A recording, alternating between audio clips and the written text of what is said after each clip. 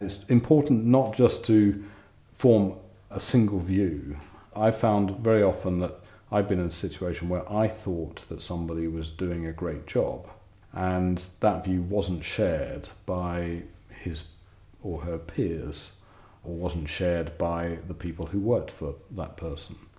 And there may be good reasons for that, but you need to understand them, because if you're going to work off of your own judgment only, or your own data points, and promote the people who you think are doing well, if that view isn't shared beneath, then or around the sides, or by customers, then you're creating a conflict that you should have resolved before you did it. You may end up with the same decision, but you should understand what you're doing before you do it. So you need to create a complete picture if you can. So can you think of an example that you could talk me through, anonymised, of where that actually happened and you became aware that the story wasn't quite as it first appeared?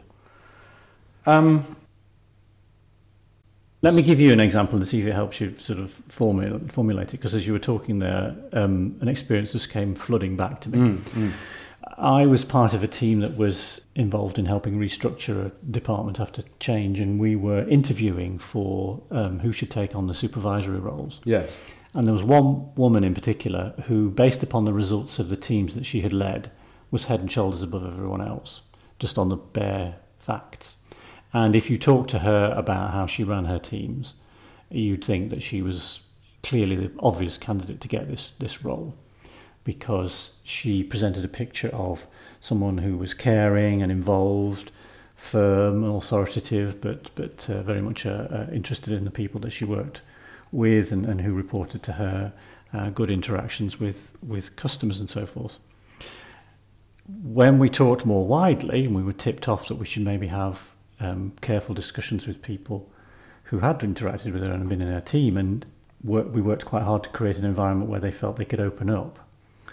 It turned out she was a bully, and that's how she got her results. And she was actually very aggressive and was a bully, and that completely changed our picture. Now, it was actually quite difficult to then bring that to her attention, because all the people that she bullied said, "But don't tell her," because they feared her so much. Yes. And we tried all sorts of competency-based interviews, as they used to call them, to try and get her to give an indication that she would have that somewhat rather uncaring, aggressive style. She was also, one of her other problems was that she was quite divisive and very cliquey, so she would create little inner circles, which led to division in groups and fear and so forth. Yeah, I mean, I can think of one situation where I almost became aware of a situation by accident.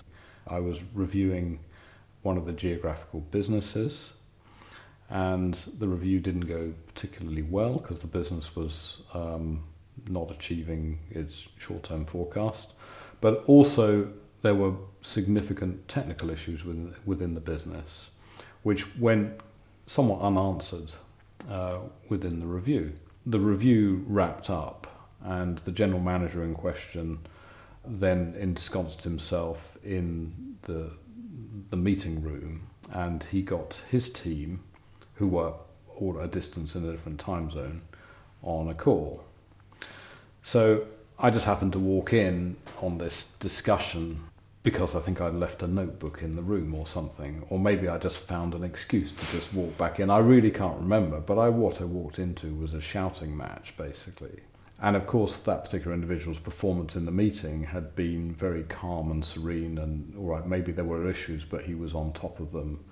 But it told me that he was effectively blaming his team for not pre-arming him for what happened in the review with me. So exactly what you described. So this is difficult because you do need to understand what the dynamics are between the people who work in your organisation and how they work in their organisation. And you don't want to do that in some way which is in any way intrusive. You certainly don't want to be spying on them.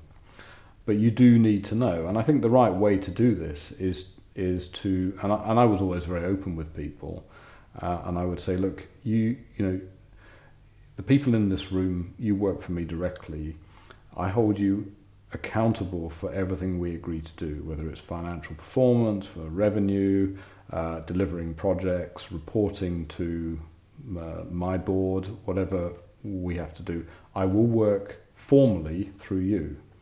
But I will have dialogue with your team. The people who work with you, they will get phone calls from me. You tell them to expect me to call them. Their numbers will be in my speed dial. They will get calls from me, and I will ask them about their projects.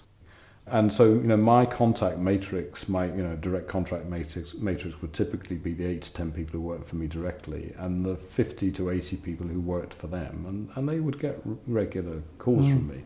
And I was not looking to kind of create trouble in an organisation, but I think it's fair, and most of the time that helps you.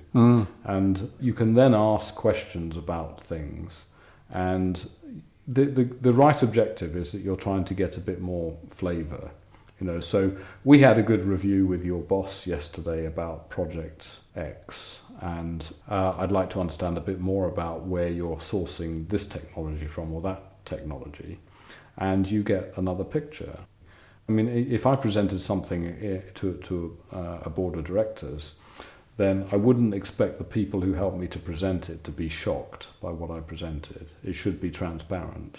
I might synthesize it, I might précis it down, I might gloss over some of the detail because I thought it wasn't necessarily pertinent to the argument, but it should be consistent. You should never have a situation where, and it's probably a good test for a leader to say, well, if I